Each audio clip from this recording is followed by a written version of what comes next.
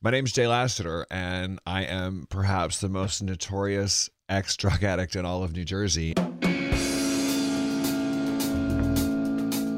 Oh my God, he's shooting heroin. It's okay. I can use one time. It'll make me feel better. All we know is that he used and he died instantly. This is Heroin Uncut, the truth about the crisis, brought to you by NJ1015.com and made possible by Carrier Clinic. Carter Stone was a Jersey boy, and when he died of a heroin overdose at the age of 32, his grieving family was predictably distraught, like any other family in their position would be. But what's different about this family? It's Carter's obituary. It held nothing back. A beautiful life cut short way too soon, his obituary read. Carter Stone passed away on September 26th from a drug overdose. He was 32 years old. Carter's obituary described a familiar story by now. He started out with pills, he went to using heroin, and then he started shooting heroin. He ended up in rehab. His first stint, 2 weeks, it didn't stay. He wasn't there long enough. He went back to rehab again, this time for 3 months, in a much more supportive environment, and things seemed to be going quite well, which only adds a sense of bewilderment to this tragedy. My NJ1015 colleague Dino Flamia reported on Carter Stone's passing and spoke with Carter's mother, Wendy Galbraith, just a week after laying her son to rest. Their deeply personal conversation, that's the focus of this week's pod. And I'll warn you, you might want to grab a tissue or two for this one. Okay, Wendy Galbraith. I'm in Manchester, Vermont. Oh, so your son lived in New Jersey? Yes. I'm originally from New Jersey. I grew up in New Jersey, and I moved to Vermont 15 years ago. But both my sons live in New Jersey. All right. Where did Carter live in New Jersey? The current time, he was in Ventnor City, down south of Atlantic City. He was in a sober living house there. He had just completed his recovery of 3 months, and then he was living just up the street from the sober house in his own apartment. He had just gotten his own apartment that he was sharing with another recovering addict. So I'm hoping, first off, if you're fine with it, just talking about Carter, the type of kid/man he was. He's 32. I'm 32, so I still consider myself a kid. Mm-hmm. And then where did something go wrong? I'm hoping to get those details from you. I see it in the obituary, but I like to hear it from you as well. Well, he was a very social kid growing up. He had lots and lots of friends, and he just loved having friends around him and doing things with his friends. So that was his personality. And, partying in high school. He was a partier. He was a partier in college. So that's kind of the kind of kid he was. He was not what I would call a studious kid. And he also came from an alcoholic background in his family. Uh-huh. So he had this predisposition, which is one thing that people need to pay attention to. Kids that have predisposition to addiction, if they have families that's divorced, if they have any sort of psychological problems, these are all aspects that can trigger addiction later. They've already proven that. So that's something that he had some of those problems in his background. And then being a partier kid, he started using alcohol young. And that's something I was always very concerned about. But he really didn't want to deal with that. He could handle it. And then later, when he was in his 20s, actually I think he was 30, was when he had a car accident. And he had a lot of back pain, and the doctor prescribed, I'm not sure what he prescribed first, but it was an opiate type of drug. I guess he felt comfortable with that, and it worked for him. But when the prescription ran out, then he sought the same kind of drug on the street, and it's very, very expensive. They cost upwards of $30 or more a piece, and he was using a lot of them. I didn't know any of this was going on. And then he started to use heroin. I guess he was snorting heroin, but the problem became that his whole life started to fall apart. He couldn't keep jobs. I was noticing he couldn't keep jobs. He was way in debt, and just things that were a mess. And then he started to reach out for help, and he had a DUI, and so then we started to pay attention. He was basically a good kid with a great family, sisters and brother who loved him, tremendous support from all of us. all the time. He had millions of friends, good-looking guy, athletic, everything to live for, successful, excellent salesman. He sold cars like crazy. He did really well, and I just wouldn't expect it. When did you learn that he was using heroin? I didn't really learn about it until way down the line. I thought it was just opiate, pills, until he had to get out of one apartment, and I was helping him financially a lot, which was my enabling, which I learned later was not such a good idea. And then he got thrown out of another apartment, and there were drug dealers chasing him. So then all this was starting to come to the forefront, and then I heard conversations about heroin. I thought maybe he was snorting it, and I don't think he IV'd it at that point. His life was a total disaster and dangerous. He couldn't go back to work. People were waiting for him. So he came to my house in Vermont to detox. We needed to find him someplace to go. And that was in November. That was the first rehab. This past November? Yeah. First rehab, went through it, came back to Jersey. No, first rehab, 2 weeks is all they would give him, not even enough to clean his system out. First problem was nowhere to take him to detox. There isn't any place. So that's something that I'm fighting. We need that. Then the second problem was Medicaid only covers 2 weeks, which was ridiculous. Come home, use the same day. Go right back to drugs right away. And I didn't know he was doing that. He was hanging out at my house. He seemed happy, seemed clean, but I found out later that he had started using it again right away. And I didn't find that out until after he was failing at another job and no money. And at that point, it had gone to IV heroin because it's so much cheaper. So that's a big problem. And that's when I started to pay attention, get involved, and take care of myself and educate myself, because up to then I really had no idea what was going on. I didn't understand. Stigma was huge. Nobody talks about it. I didn't want to talk about it. I didn't reach out to anybody until around that time. And then I started learning that fentanyl was something that they were putting in all the heroin, and people were dropping dead all over the place. And I'm sure that fentanyl was in the things that he was using at that point. So eventually we get back to New Jersey, I assume? Well, what happened was really going downhill really fast using heroin. I had asked him to leave my house. I couldn't have him here. He was on the street. He was staying with other drug addicts who I thought were clean, that he had been in rehab with. He told me a lot of stories of an addict is an expert manipulator and liar, and I was wanting to believe him and still continuing to lend him money. And he was just using and not working anymore. And when I saw him, he was 30 pounds slimmer. There was an arrest. Got a call from the jail, which I should say, a mother of an addict, worst nightmare is every time the phone rings, is it going to be jail or is it going to be the morgue?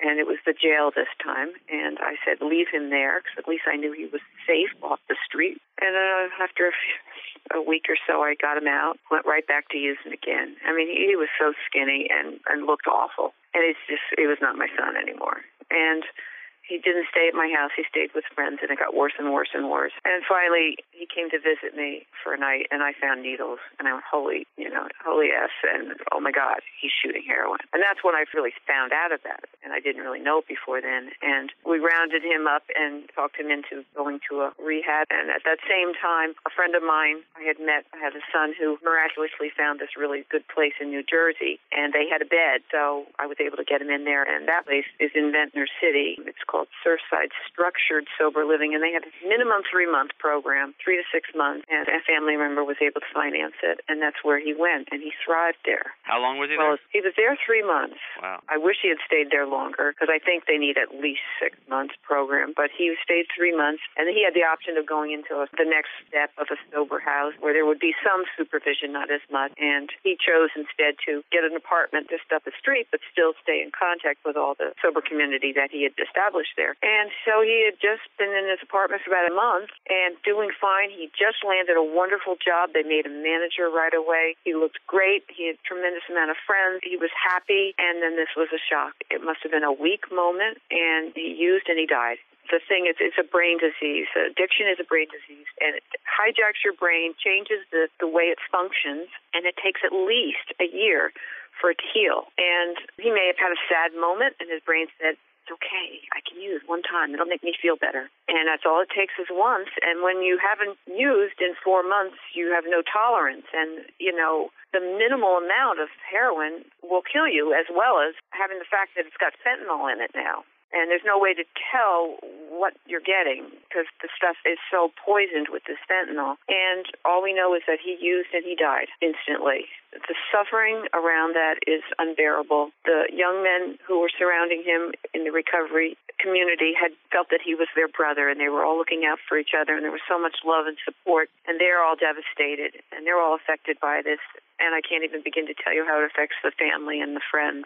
It's just a horrific epidemic that is killing an entire generation. And now we're going to take a quick break to hear from the sponsor for Heroin Uncut, Carrier Clinic. We'll be right back. New Jersey 101.5's exclusive series Heroin Uncut is made possible in part by Carrier Clinic. Those suffering with mental illness or addiction need care. New Jersey's Carrier Clinic offers compassionate care, redefining behavioral health care with holistic approaches beyond medicine. When it's time to think about behavioral health care, think Carrier. Learn more at carrierclinic.org. Why did you decide to write the obituary that you did and be so truthful about it? Well, his sister wrote the obituary, but we are both on board with getting the word out there. I got involved with the Fed Up organization, which is a national organization that had rallies on August 31st and a march on Washington, D.C. to fight the opioid epidemic, to bring awareness, to try to fight the pharmaceutical companies and get some legislation changed, trying to bring attention to Washington. So I got involved with that because there was no rally in Vermont. So my friends and I started one, and it became a big event, and we had a huge amount of resources and speakers, et cetera, and we felt it was really important to talk about it, and it was very hard for us. One of our local television stations approached us, along with one of our legislators who wanted to put a bill through and said, will you guys talk? Will you go on camera and tell your story? And I tell you, that was really hard to do. And it was the first step, but we've had so many people come to us afterwards saying, thank you for telling your story. My brother, my sister, my uncle, my father, everyone shares that they know somebody. And so it's incredibly important to talk about it, not only to bring awareness to the families to pay attention, but so that the addicts also can come out and say, I need help, without feeling like they're horrible, for the acceptance and love that they need to get it into the schools at an early age to educate people. It's a multifaceted problem. So many different angles try to approach it, but we feel that being able to talk about it is the first step. So we bravely shared our stories and have had nothing but support ever since because everyone else is saying, me too. You were saying you got involved with that Fed Up. That was before your son's passing? Yeah. I started working on that in July to prep for the August rally. And Carter came to the rally. He listened to the speakers. He was supporting of me. He was so proud of our work in trying to stop this epidemic. He and one of his other friends manned a booth to provide resource information. Yeah, so all this took place. He only passed away last week. Your daughter wrote the obituary? Yeah, my stepdaughter is Carter's half-sister. I just want to make sure I have the right family dynamics here. So were you ever married to his father? Are you divorced from his father? I'm divorced from his father a long time. Is his father still in the picture? No. Do you think having not just the most solid family is a factor in something like this? Even solid families, it happens. It happens to everybody. Right, yeah, definitely. Yes, it doesn't discriminate at all. And the sad thing is sometimes one use, you're addicted. So, a college kid, a straight-A student, valedictorian can go to a party and someone says, let's just try this, and done. And they can OD. They can have one time, they can be dead. And that's happening a lot. We had some sort of bad batch of heroin came through our community last month, and there were 12 overdoses in Brattleboro and 4 in Londonderry in one day. And of those, I think 3 in Brattleboro and 1 or 2 in Londonderry died. And if the police aren't there with multitudes of the Narcan to bring them back, when they're doing something that's got fentanyl in it, it could take 5 Narcan doses to bring them back alive again. This is an unfortunate catalyst, but would you say that even with this, you are all in on this cause now and will continue to do this? Or? Absolutely. I'm empowered. Absolutely. It's a mess. It's changed the dynamics of our entire population. We have not got a handle on this at all. It's going crazy. And as they crank down, which they are, on some of the doctors and what they're able to prescribe, other drugs are coming into play. Bad guys are importing or manufacturing fentanyl. It's coming in from Mexico. It's coming in from China. It's coming in from Afghanistan, I think. And they're putting it in everything. It's also in marijuana. It's also in Xanax. It's in Percocet. So it's horrific. I see that you still have the celebration or memorial service coming up. Is this topic going to be there in any way, whether it be talking or whether it's going to be sign or flyer or something? No, not officially, no. We're just going to try to celebrate Carter's life. I will talk about how he has changed the world with the rippling effect of, like when you drop a stone in the water. His last name is Stone, and I want to say like when you drop the stone in the water and the rippling effect and how it spreads out and how we all need to hold hands as a community and help each other. We can't wait for the government to make changes. We need to do it with each other. Work together, bring awareness, join committees, and try to coordinate all these committees so that we can figure out a way that they can detox and go straight into a treatment center, then go straight into sober living. And we have psychological counseling on hand. We're educating the schools. All the different aspects have to be brought together, and it's only through community with each other that that's going to take place. So I will talk about the need to be with each other, but we're not going to talk about addiction because we will have many of his recovering friends at the ceremony, and they're really struggling with this.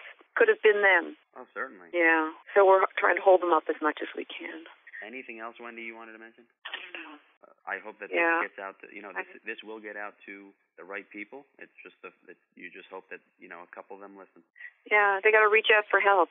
And you got to watch somebody, and if you suspect anything, surround them with love and find a way you can get them into a program of some sort.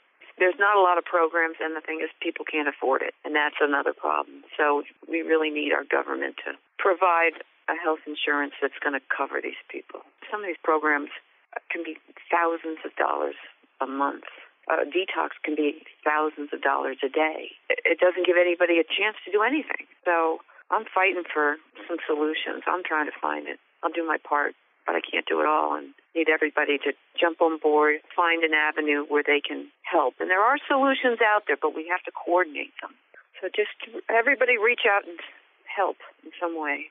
That's NJ1015's Dino Flamia speaking with Wendy Galbraith, mother of Carter Stone, who passed away of a heroin overdose just last month at the age of 32. This heartbreaking interview proves that the most compelling voices on the topic of New Jersey's heroin crisis, those voices don't belong to doctors or prescribers or lawmakers or cops. The most compelling voices on New Jersey's heroin crisis still belong to the mothers who have buried their children and, quite frankly, to folks who have overcome this disease. And frankly, it's a little frustrating that we don't hear those voices more.